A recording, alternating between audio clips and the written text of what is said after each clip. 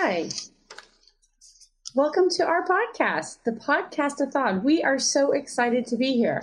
I am Kelly McKinnon Birmingham, and you are joining us live on our podcast, which is called, is my audio okay? Yes.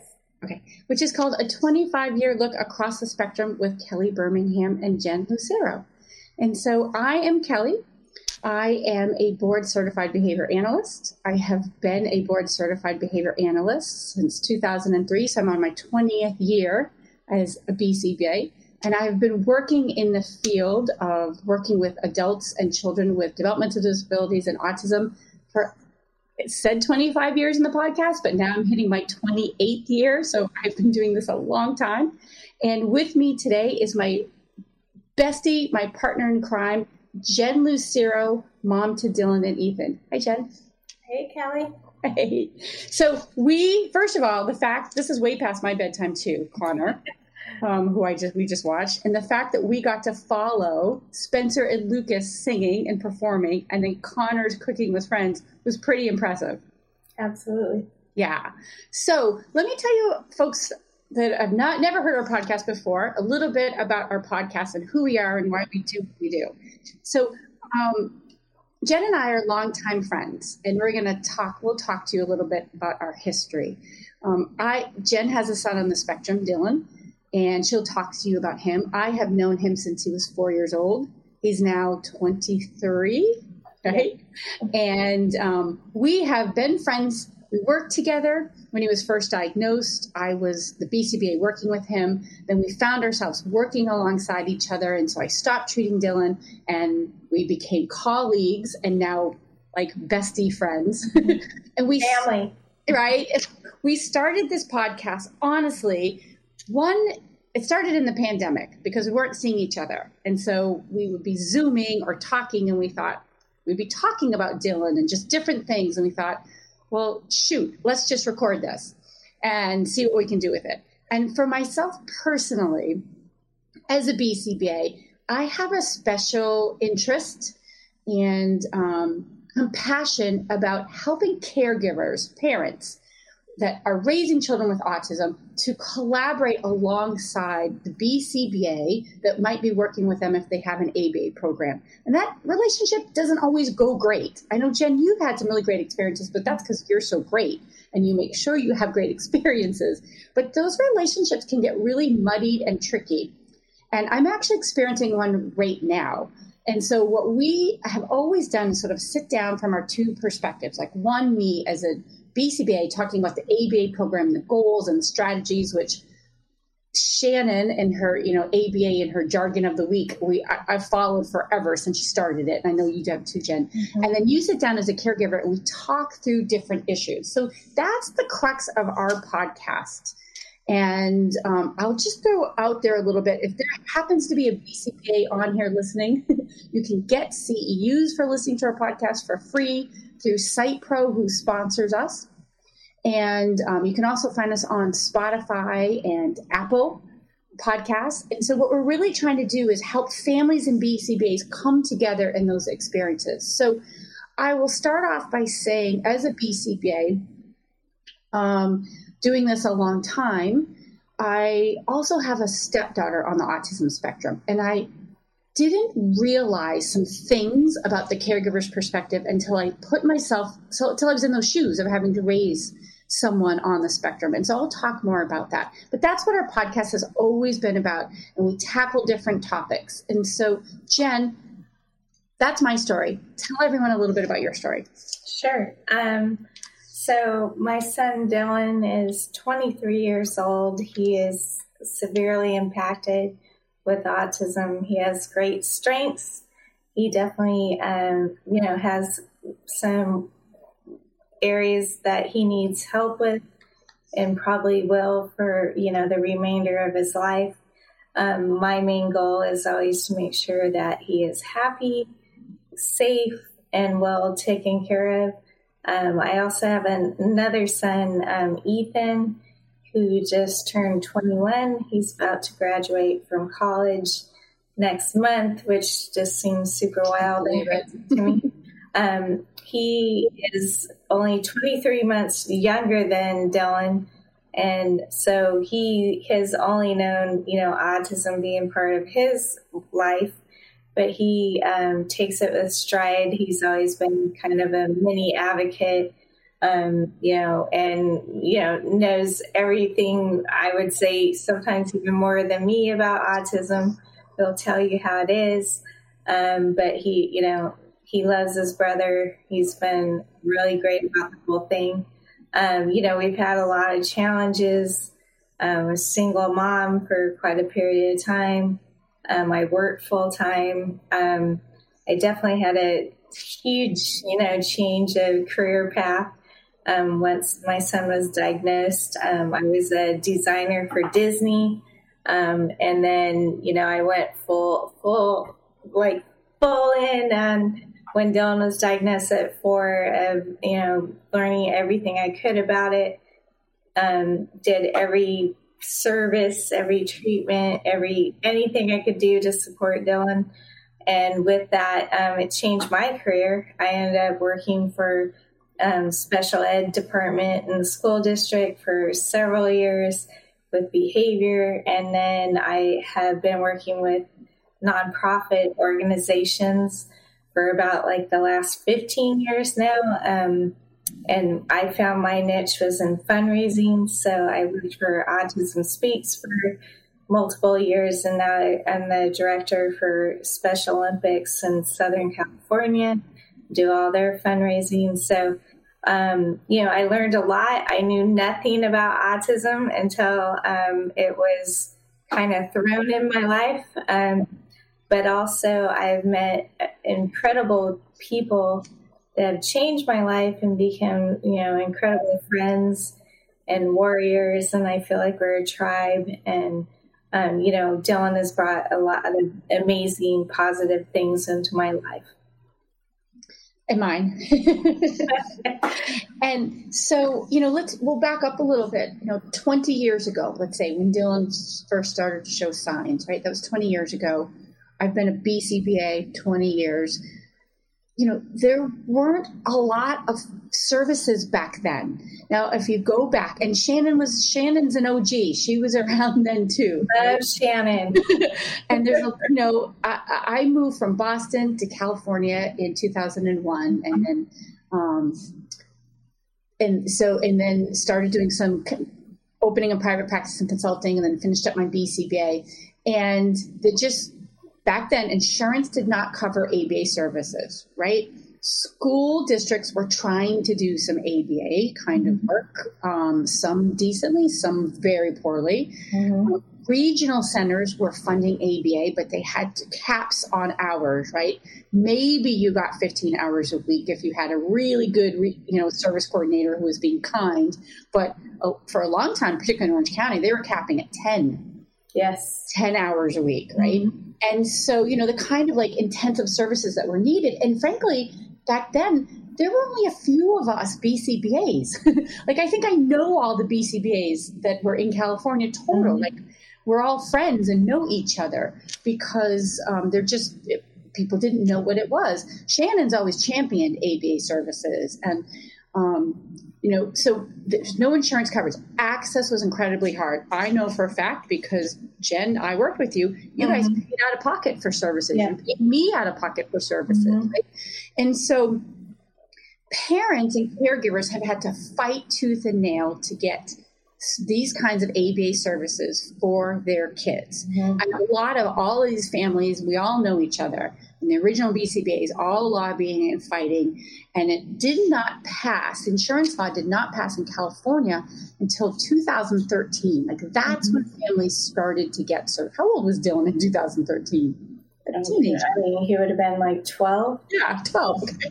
Yeah. So all that time, parents are trying to figure out what it was, right? Mm-hmm. And so it's a really young field still in general. And so 2013, insurance, I remember when the insurance laws first came out, they had dollar caps. Mm-hmm. You could get ABA service, but you could only get a little bit. And then once your dollars were up, you were done. Mm-hmm. And then they started changing it. and allowing families to get more access. So it's been like this battle for ABA services for a really long time.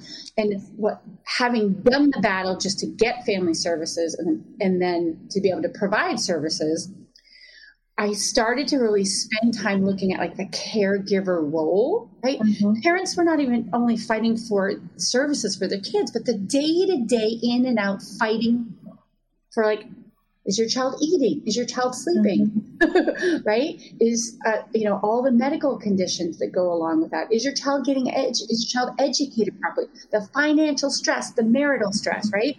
Yep. So that is something that you and I have, championed together, is this like caregiver collaboration. So we really started talking about caregiver collaboration. Now, why am I calling it caregiver? Here's why. Because insurance companies want us to call it parent training, right? Mm-hmm.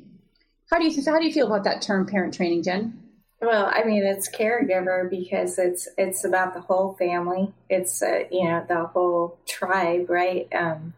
Takes a village. I mean, it could be the parents. I mean, certainly in my case, the grandparents, the siblings, right. The neighbors. Yeah, so I am super adverse to the term parent training. That mm-hmm. term came about from insurance funders. Mm-hmm. They named it parent training.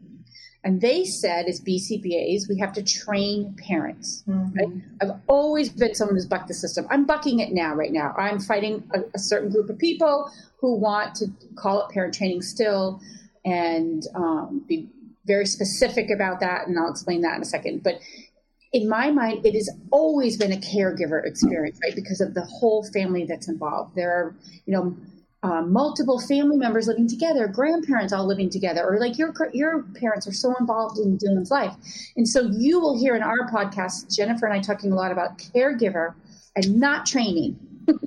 Like that's insulting. It is insulting. I mean, when you say parent training, it's like, you're training us. We're collaborating. We're here to support our children, our adults, as much as possible to have the most successful outcome. So, the term is, it is insulting. It's insulting, right? I'm on a Facebook page, Autism Law Summit Facebook page. I love that page because I go to that group and ask questions and all the parents will say, that's insulting. Don't mm-hmm. say that. But what I can say is, as a BCBA, trained in ABA, I have strategies, right? Mm-hmm. I have strategies. I have training. I've read research about strategies that might or might not work. But here's the thing that I feel like ABA companies and people miss the boat.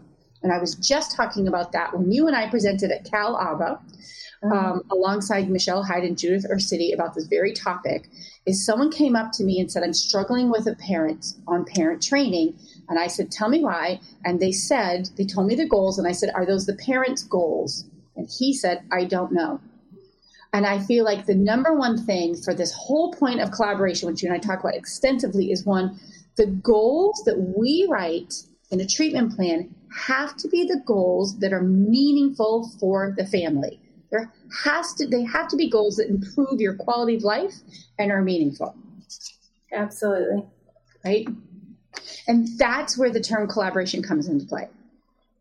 I do feel, though, that, of course, having the insurance covered is a huge milestone and has done great things for families and individuals. It also set a certain standard where it felt like the insurance companies were actually setting the goals yep. For both the providers and the families rather than listening to what the families, issues, conflicts, goals for their child and it's like a very strange thing where I felt like we were, as a parent, you're being tested and also given certain, here you go now and do this. Whereas you're on the spot, you're being the one tested when you're the one seeking help, right? Right. And so I know you and I identified a long time ago, quality of life. And there were 5 things, right? And tell me if I'm wrong, but as a parent, I'm putting myself in the parent shoes. And I'll pause for a second because I'm a good BCBA, right? I've been doing this a really long time. And then I laugh because you don't have to raise a child on the autism spectrum to be a good ABA provider. However, what I learned when I became a step parent on the child of the spectrum, and you heard me say this so many times, are a few things.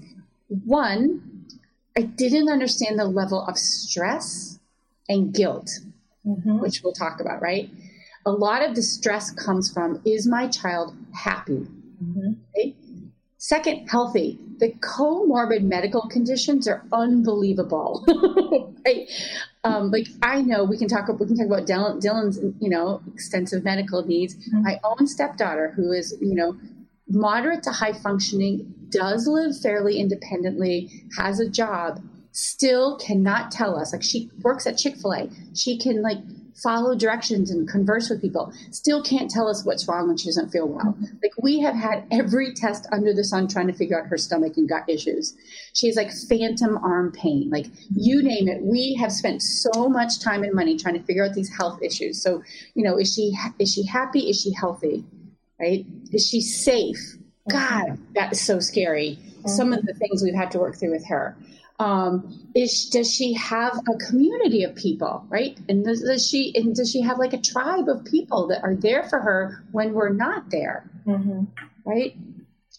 So this is why I feel like the goals have to be meaningful for the family. So on top of those 5 things, the research around raising a child, and Jenna, I'm going to put you on the spot with these things. Number one, that research indicates that raising a child on the spectrum, parents raising a child on the spectrum are 40% plus more stressed than parents raising a neurotypical child. Talk to us about the stress. Absolutely, definitely. It's all the medical and health stuff too, right? Yeah. Financial. That was my last one. Financial. Yeah. I would say many factors for me. Like I said, I work full time, but I also, because now he's an adult and services are very limited right now, especially jumped off the cliff. Especially post, pandemic. It took me almost a year to get him into adult day program. Even though he's finally in, it's still 4 hours a day, which they, even 6 hours a day is considered a day program, but that's not really many hours when it comes to 24 hours a day. So I juggle everything of, trying to work full time, going to pick him up, trying to get him to either respite care or, relatives or friends, and going back to work. I have a pretty high pressure job. Yeah, you do. At the same time, Dylan has a lot of medical issues, and which, have escalated in the last year besides severe autism. About a year ago, he got extremely sick, was in the hospital. We did several tests, and he ended up being diagnosed with Crohn's disease on top of everything else. And he's in treatment for that. So I just had a huge event this past Saturday that you were at, which is, I've been working 7 days a week, almost 24/7. But in the same week, just a couple of days before the event, I went and took him for a 4-hour IUD infusion at the hospital. And so, we made it through. But, I was exhausted. I felt guilty about being exhausted because, he was sitting there doing all the work. I'm just trying to be there and, support him. And so there's a huge guilt factor, whether or not, do I know what's going on with him medically? Am I, doing the right thing? Am I supporting him enough? Am I working too much? Things like that. Am I spending enough time with him? And then, financially, obviously, it's a huge hit with autism. there's not enough services out there. Like if you really want to do things, I've seen this from day one too. Like, when even if it's available, I mean, we've done literally probably, dozens and dozens of services throughout the years, but you get what you pay for. Yep. And like, you decide at that point in time, like, what's the goal? What's the most important thing to seek out at that time? Whether it's speech therapy, OT, hippotherapy, the gym, social skills, and it changes. And, every year you have to like balance it and see like, where's he at and what's going to be the best thing for him right now. And it's interestingly right now, what has been the best thing for him is going to like Broadway production musical theaters. So, that's where I'm like spending my time and energy right now. And like his behavior is amazing. He loves it. And he's like doing so great. So I think it's always a balance and, just seeing what works and what doesn't work. But yeah, I think I would say for me, safety always, because he has to, no matter what, he still needs 24-hour supervision. Mm-hmm. Never leave him alone. Like I've always worried about what's going to happen.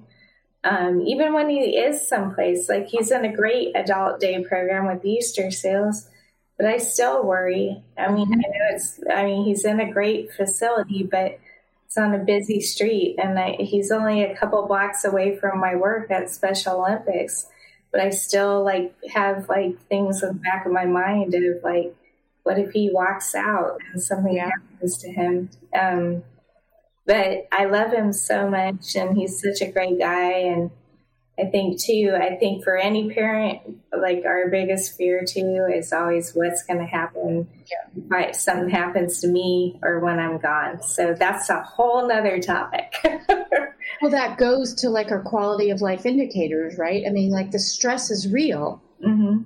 And I know as a younger, newer BCBA, I didn't appreciate that at all. Like a lot of it is time and experience and spending time and actually listening to the families I'm working with.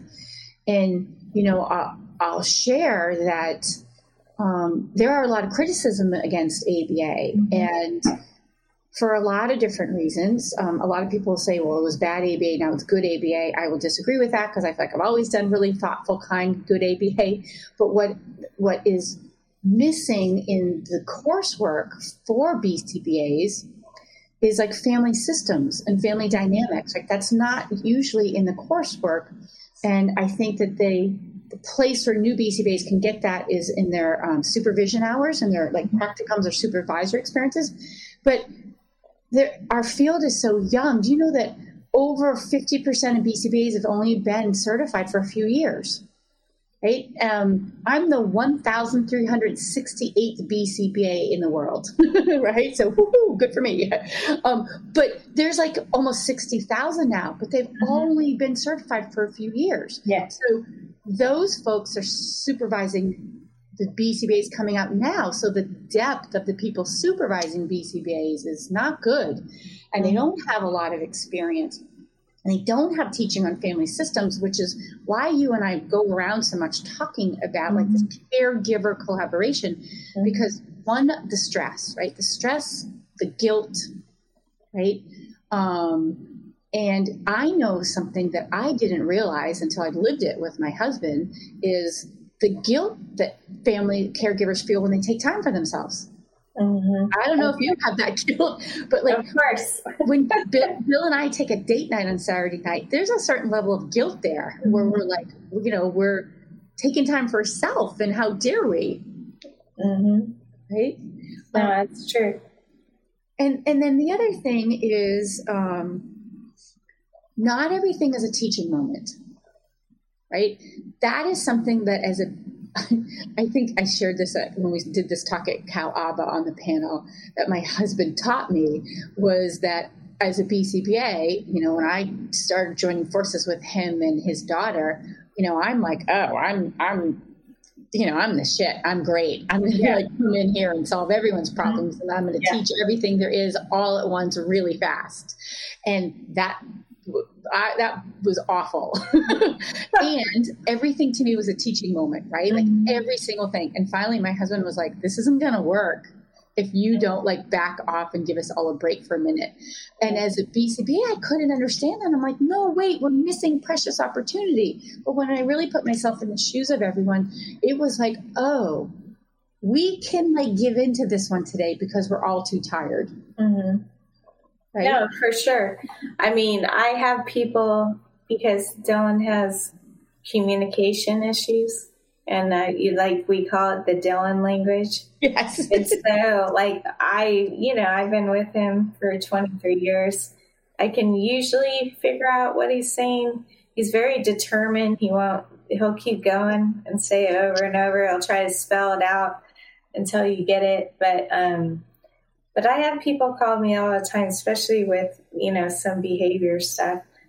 And they'll be like, why did this happen? And I'd be I wasn't there. I have no idea. Like, and at some point, especially when I'm trying to work, I which probably sounds terrible, but same thing like Bill, like, it's like, whatever, like, we have to, like, we can't dwell on everything and like try to figure out why everything is happening and the teaching moment. Like, sometimes you just have to get through it. Mm-hmm. Understand, like, I mean, he's human.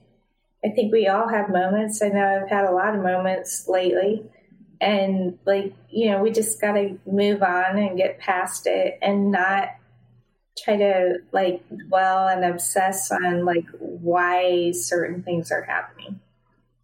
Yeah. And one thing that Bill and I set up for everyone's sanity was, in ABA terms, we called it non-contingent Sunday.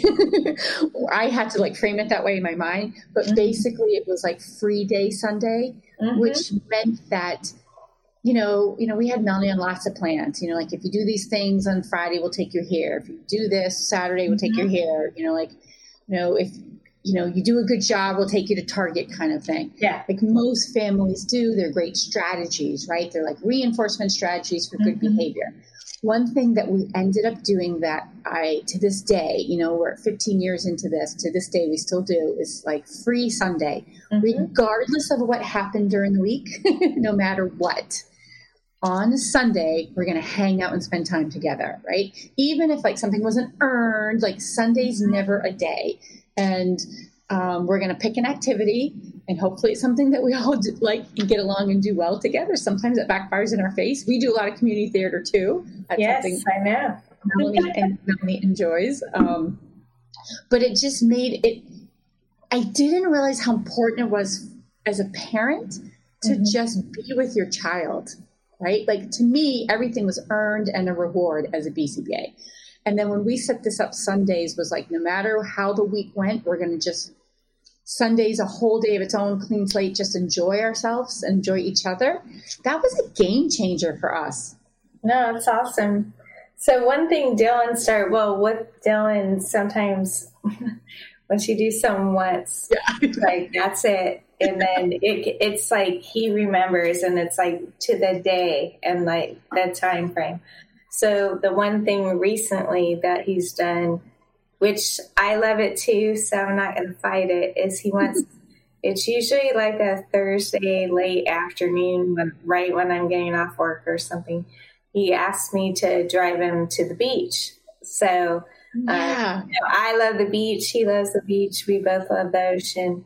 And he usually chooses Laguna Beach, and we drive down there. Sometimes we get out of the car, sometimes we go down to the water, and sometimes he just wants to drive, along PCH. And sometimes we go to, the Sea Lion Rescue, and it's like a thing for him. And there's times, honestly, when he says it in my head, I'm like, had a really long week already, tired, and part of me is like, oh, really? But I mean, I think for both of us, it's like you said, it's like one of those moments, no matter what's happened already this week, like anything goes. And, I think it's good. I actually think it's good for everybody involved, because you don't have to take everything so seriously. Like you can just have the time period or a day where you're just trying to relax and chill. Yeah. And, as maybe BCBAs are wired this way, or maybe it's just me, but like everything has like a purpose, and there's a goal, and there's a plan, and there's strategy, and there's a consequence to it. Consequent meaning like something good, like a reward and everything. But to just be as a family on Sunday, regardless of something happened on Saturday, that was hard for me at first, right? Because I was very much like, no, Saturday this happened and that was bad. And so we're not going to reward that, and we're not going to earn that. But when I was able to let that go, and just Sunday we were a family no matter what, that actually really strengthened our family and strengthened my relationship with my stepdaughter and my relationship with my husband, where it was just like autism, whatever, right? Like we don't care about autism today. We don't care about your skills and what you've earned or your behavior. We're just going to pick something and enjoy the moment. And I've told so many families that, because like I said, that was a game changer to just like be in the moment. And then on Monday we'd go back to like, okay, now we're back on track, and we'd like set our rules and follow things like that. No, for sure. And I mean, he's gotten better about it. Dylan is extremely about structure, calendar, routine. I mean, we've had to work on all these strategies of just changing it up, being flexible. And when I think about it before, he would have to have a calendar and lists and repeat it 1,000 times a day. And I mean, now it's I can change things up. He might for a minute give me a look, and maybe not be very happy about it, but to think about how far we come, since he was younger. And I think that's a good thing, just to think for younger families. I had mentors. I have a friend, Hope, who I met her son was 11, Aries, and Dylan had just been diagnosed, and he was, 4 years old. And I used her as a sounding board, and looking at Aries and how he has evolved and, matured and done so well. And at the time when Dylan was younger, I was always thinking it's never going to get any better. It's so rough. But it has. And now, I'm hoping anyways, I have friends with younger kids, and I try to be that same sounding board. But I think that's so important. Like you said, it's all about the whole family, not about just, the one child that has autism. I mean, you have to be flexible for the other child, and, both spend time with the other child separately, but also as a family, but incorporate, things for everybody, and not just be pigeonholed to the structure and the intense needs of one child, but just everybody as a whole, and for everybody's sanity. Yeah. So exactly. So going back to some of the research, so, concerned stress, right? High levels of stress for caregivers. If there are any families listening to this, then I'm sure they're like, yep. And if there's BCBAs listening, understanding that, other one is greater concerns for quality of life, like we've talked about, health, safety, for families raising children on the autism spectrum over raising neurotypical children. And then the other one, and in that is financial stress too, with that. And then the other one is marital stress, right? And I'm not going to quote statistics because I've seen different studies report on this differently. I can only talk about anecdotally. I've seen a lot of families stay together, but I also see a lot of rates of divorce. my own situation. I know Bill and Melanie's mom divorced very early on when she was 7. A lot to do with, and the reasons people divorce, one are don't want to deal with the autism. Another one is in denial over autism. And then the other big one is differences in how to raise a child on the spectrum. I don't mean to get too personal with you. But and so it's as a BCBA working with families, trying to navigate that. That's something that I work with a lot. And I know you have friends, not to, put you on the spot too much, but, navigating how to raise that child. That's where BCBA can be very helpful, right? But sometimes it can be really challenging because people think differently. And I can tell you, there's also a little bit of a generational thing. A lot of times when I'm working with families, the grandparents blame the parents for not disciplining their children. Your parents don't do that. But a lot of grandparents will blame the parents and say you're not disciplining properly or enough. And there's also something called locus of control that I go down the rabbit hole with this. Is that men and women think differently about who's responsible for their child's problem behavior, right? Whereas men tend to blame external factors. They blame the mothers, they blame other people, they blame the schools. Women tend to blame themselves. Absolutely. Well, and it's funny because, I've had, and I won't say who, but you and I are restraining ourselves when we do a podcast. Wearing and dropping names. Yeah, and because you've been around so long. Dylan was younger. Even things are getting better, knock on wood. But he was definitely an extreme place of aggression, tantrums. A lot of it, I think, due to medical issues, but. There's a time period where people did, think that it was my parenting style or it's too lax or, too chill and I wasn't, disciplining enough or whatnot. But it was interesting. My kids are only 23 months apart and Ethan was younger and he milestone wise and just every factor, if you want to look at, development was off the charts, talking and just everything he was doing socially, just school, everything, just, So when I'm being bashed and told Dylan is having meltdowns and tantrums because, I'm a wimp and I'm just, not, discipline enough or whatnot. And you were a good advocate for me at the time because you're well, look at you. And it's so, it's so hard because it's so stressful as it is. And honestly, I don't know what the hell is going on. I was just trying to make it. There's times when I'm I am literally just trying to make it through the day, without, the house getting trashed, without getting punched, whatever, Yep. Someone, any of us sleeping through the night, being able to work, whatever.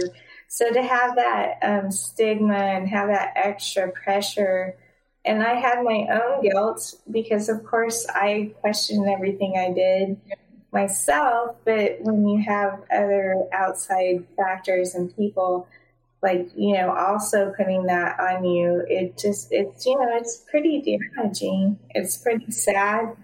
And if anything, that's why I've tried to be a huge advocate for other people and families and friends and parents and siblings and grandparents and just the whole family dynamic because, we're in the end, we're just here to try to, we've said, provide the best life we can for our kiddos, especially the ones that are severely impacted. Yep. I want the best for Dylan. I don't want to change him. I just want him to, be the best person he can be, just like my other son. I mean, I look at it the same way. I don't look at it any way differently. It's like different, it's a different approach, but it's still the same, like, goals and outcomes. Yeah. I mean, it goes back to healthy, happy, safe, right? Mm-hmm. And having a community and, and for the family members, for a tribe. Mm-hmm. And so when I read that study about how men tend to blame external factors and women blame themselves, I was like, that's dead on. And then, as we're starting to close, I'll get on my soapbox a little bit. I've worked in this field a long time. I work for several companies. I'm in the severe autism space right now, but I also still do consulting for like social skill groups and early intervention, because that is a passion of mine too. I had my private practice for years running social skill groups. I wrote a book on social skills teaching. I have a new early intervention book coming out, hopefully summer, if not fall. And I was looking at some of the goals that are being written by ABA companies. And, when I worked at UCI in the autism department, I saw every ABA company in Orange County's reports and goals. Mm-hmm. And family I'm consulting with now, I just got their ABA report. And I keep looking at these goals and saying, what the hell? They're so meaningless. Like, they're so abstract and different, and they bounce all over the place. And I keep going. I can't say it enough to anyone who's listening. Families, if you're listening, advocate with your ABA companies. Like, the very first thing that should happen is the family's needs right now should be part of the goals. Absolutely. Right. And like, the thing is these kids aren't sleeping, right? Kids on the spectrum sleep up to 60% less than a neurotypical child, and up to an hour and a half less a night. Hour and a half? No, that's an average. Right? I was talking to mom the other day, and her son will stay up for 48 hours at a time. Mm-hmm. You've done that. Yes.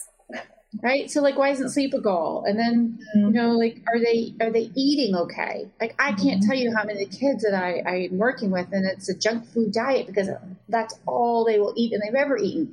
And so because of that, then they have stomach issues and bowel issues. Mm-hmm. Right. And if your kid can't toilet, and you can't, like, if you're a parent and your child isn't sleeping or eating and going to the bathroom, that's stress right there.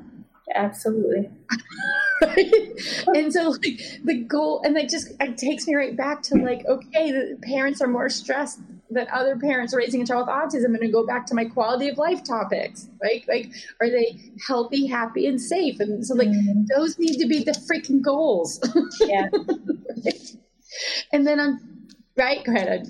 No, I was going to say, I read this article once, which totally bummed me out. And this is a long time ago. And it was, I wish I wouldn't have read it, because I was like, well, this sucks. It was about special needs or a caregiver of people in general. It could be cancer, it could be special needs, it could be anything. But it said that if you're a caregiver of someone that has, special or medical needs, that your lifespan so it was 9 to 16 years less than the average lifespan. I'm like, well, that sucks. Like, sometimes when you read these things, you're like, well, you almost wish you didn't. But, I mean, not that that's that you're doomed or anything, but you have to think about that. And that's why also, which is easier said than done, trying to have like some sort of self-care is so important for not just obviously you, but your family, and especially the person that you are the full-time caregiver for. Because if I go down, everybody's going to go down. That's such a good point. I always forget that part, right? The self-care. You're right. Because if you're not well, you can't take care of everyone else. And you're right. Everyone's going down, Jen. If you're not around, say my household. Yeah. And then Jennifer O.C. says, heal the gut, heal the brain, they will sleep. Absolutely. And so that's going to bring me to the last point about all this, like, healthiness is our kids are not moving enough, right? They move less, move significantly less. This freaking pandemic, man, just destroys so many of the kids' lives that I see. I'm seeing so many of our kids that have spent 2 years sitting at home on their iPads because that's all anyone can do to survive. And now trying to get them back out and active is so hard. But we know that like exercise, first of all, if you're constipated and you have gut issues, right? If you're constipated, exercising helps improve bowel movement, right? Yes. But it also helps you sleep, right? Swimming is one of the best activities our kids can engage in because of the full body movements, right? Absolutely. Dylan would be submerged in water like all day long if I would let him. Yep. That's the one thing I do feel water in any capacity is like extremely healing and has helped him a lot. Yeah. And I think that, part of what's so magic about this is, you raise money and you're a part of Special Olympics of Southern California, and Special Olympics is exactly what all of our kids should be doing. Yeah. Because not only are they moving their body, but there's all the health and wellness appointments and aspects of Special Olympics. And then it's the tribe. Yes, absolutely. Right? Yeah. I mean, that's the thing. You got to surround yourself with people that understand, will accept you and get it. Because it doesn't matter whether it's, a spouse, a relative, a friend. I mean, I learned quickly when Dylan was diagnosed that some people just they can't do it. They can't accept it. And that's fine. But you can also find and surround yourself with people that do get it and that want to help you, but also you want to help them. And it could be completely different situations, but we're all there for each other. I mean, that's why I work at the surf group. And that's what I loved from day one, because, we could all be out by let's plug them, Surfers Healing. Surfers Healing. We all love them. Yes. And it's funny because, we go out in the water and like everybody's on the beach, and if your kid comes and dumps a bucket of sand on somebody's head, like no one's gonna flinch, or someone's stemming or making loud noises or whatever. It's we're just all there together and there to support each other. So I think that is a huge component, just to everybody's wellness and sanity. Absolutely. And so, as we're closing, that brings us to like why we do this podcast. And so Jen and I like to take topics related to autism and ABA and talk it through from a BCBA perspective and a caregiver perspective. Some of our more funnier topics, actually a couple of our top listened podcasts. And again, you can find us on Spotify and Apple Podcasts. You can look me up on LinkedIn or Instagram and Facebook, or Jen, find Kelly Birmingham. You can find us. I'm not huge social media savvy. I'm old and I'm like, but we have one topic that we covered and covered 4 different angles was masturbation, right? Masturbation and sexuality for our kids, because, obviously there are higher rates of autism in males than females. And it's a lot of moms and female BCBAs trying to figure out how to help young men on the spectrum masturbate. So it still makes me cringe when I think about it. Right. And then like our good friend Barbie, whose son was grabbing, she's so funny. He was grabbing the metal mixing bowl and taking it in his room. He's rocking it. Because he liked the pressure of it. And so then we affectionately called the mixing bowl his girlfriend. But we do take topics and talk about it because somebody has to talk about it. Yeah, exactly. Right? It's reality. Those were some of our top rated podcasts, is when we talk about sexuality and masturbation. And I teach a course on SitePro, and I get contacted from people all over the world because it ends up frankly being that just no one wants to talk about it. Yeah, I still don't want to talk about it, but I do have 2 boys, and I had to raise them like myself during that whole stage. So I survived. I somehow get contact. Like I'm working with a group in England with some of their students at their school, and I'm like, I'm no expert at all. I'm just. I have to always go to Bill and say, like, does the male part do this or do that? Yeah. But, like, it's female a lot of women BCBAs and moms and women teachers trying to sort it out. So we've got to talk about it. And then the other thing that we do talk a lot about is siblings, the impact of autism on siblings. And if you haven't checked us out, you should check us out on the sibling part, because Jen's son, Ethan, twice has been on the podcast, and that's one of our highest rated podcasts because he's so honest and truthful about how he feels about having a brother on the spectrum. Yeah, he's awesome. Don't tell him that, though. He's going to get a big ego if he knows he's like the top rated. It is like going the top rated, and it's both of them. We had him on twice, and he's so real about, one, his love for Dylan, and two, his concerns. And then, frankly, he can spot a good ABA person a mile away and a bad ABA person a mile away. He does. And, you know, I've taken them with me to certain situations just to check things out, you know, and he's really good.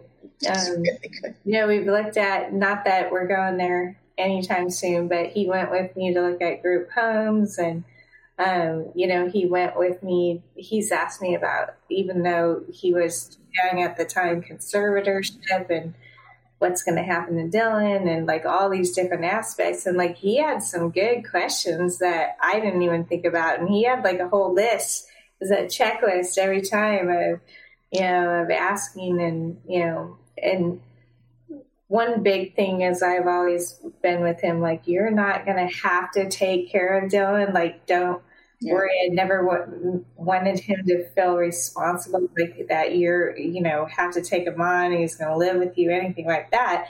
But if you want to like be part of it and help with the decision making, like, that's awesome and great. And, you know, that's where we're at as a family. But, you know, he's really on top of it, and he really educates himself, and he's a really good brother. But I also want him to completely have his own life. Right. Yeah. One of my favorite things that he has said when we've interviewed him is that he was really glad that early on you told him, like, you didn't hide anything. And he, you know, and he basically said, like, I started to notice that Dylan was different, and I wanted to immediately know why. And I wanted to know, like, what to do and what was going on. And he wanted to be included from an early age in all the therapies. Yep, for sure. And you know, I've worked with families that haven't wanted to do that. And every family gets to make their own decision, right? Like, what is good for one family might not be good for another family, and honoring that. But I do, you know, I have a stepdaughter on the spectrum. Her sister also wanted to be very involved early on. And you and I interviewed a bunch of siblings, and they all wanted to be involved. Yeah. And almost all of them either volunteered or do some kind of work in the field of autism. Yep, absolutely. Yep. Right? Like, they're the movers and shakers. Yep, for sure. And then the last thing I'll just share for people listening to our podcast is we talk a lot about safety as well. And if you aren't familiar with the September 26th project, it is a website that you can go to. It is a website in honor of a mom, Fate Almighty, and her son, Moo, who on September 26th, 2.5 years ago, did perish in a house fire.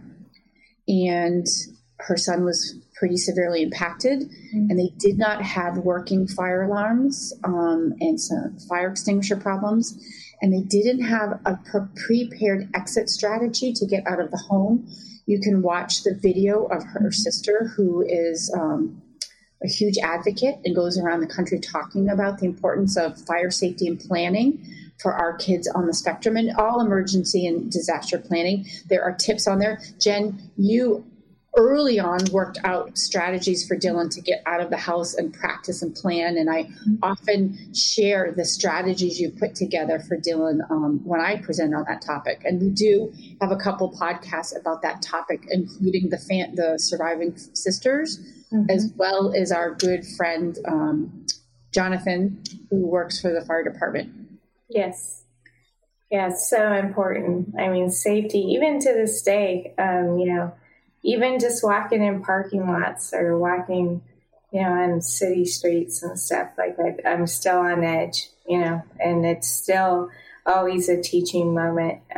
But yeah, definitely anything, just the house safety, there's so many components that can happen. But we both knew them, and it was so tragic when that happened. And it was a big eye opener for me just to, really be on top of it and, make sure, again, if whatever I can do to, make our household safe for Dylan and for everybody.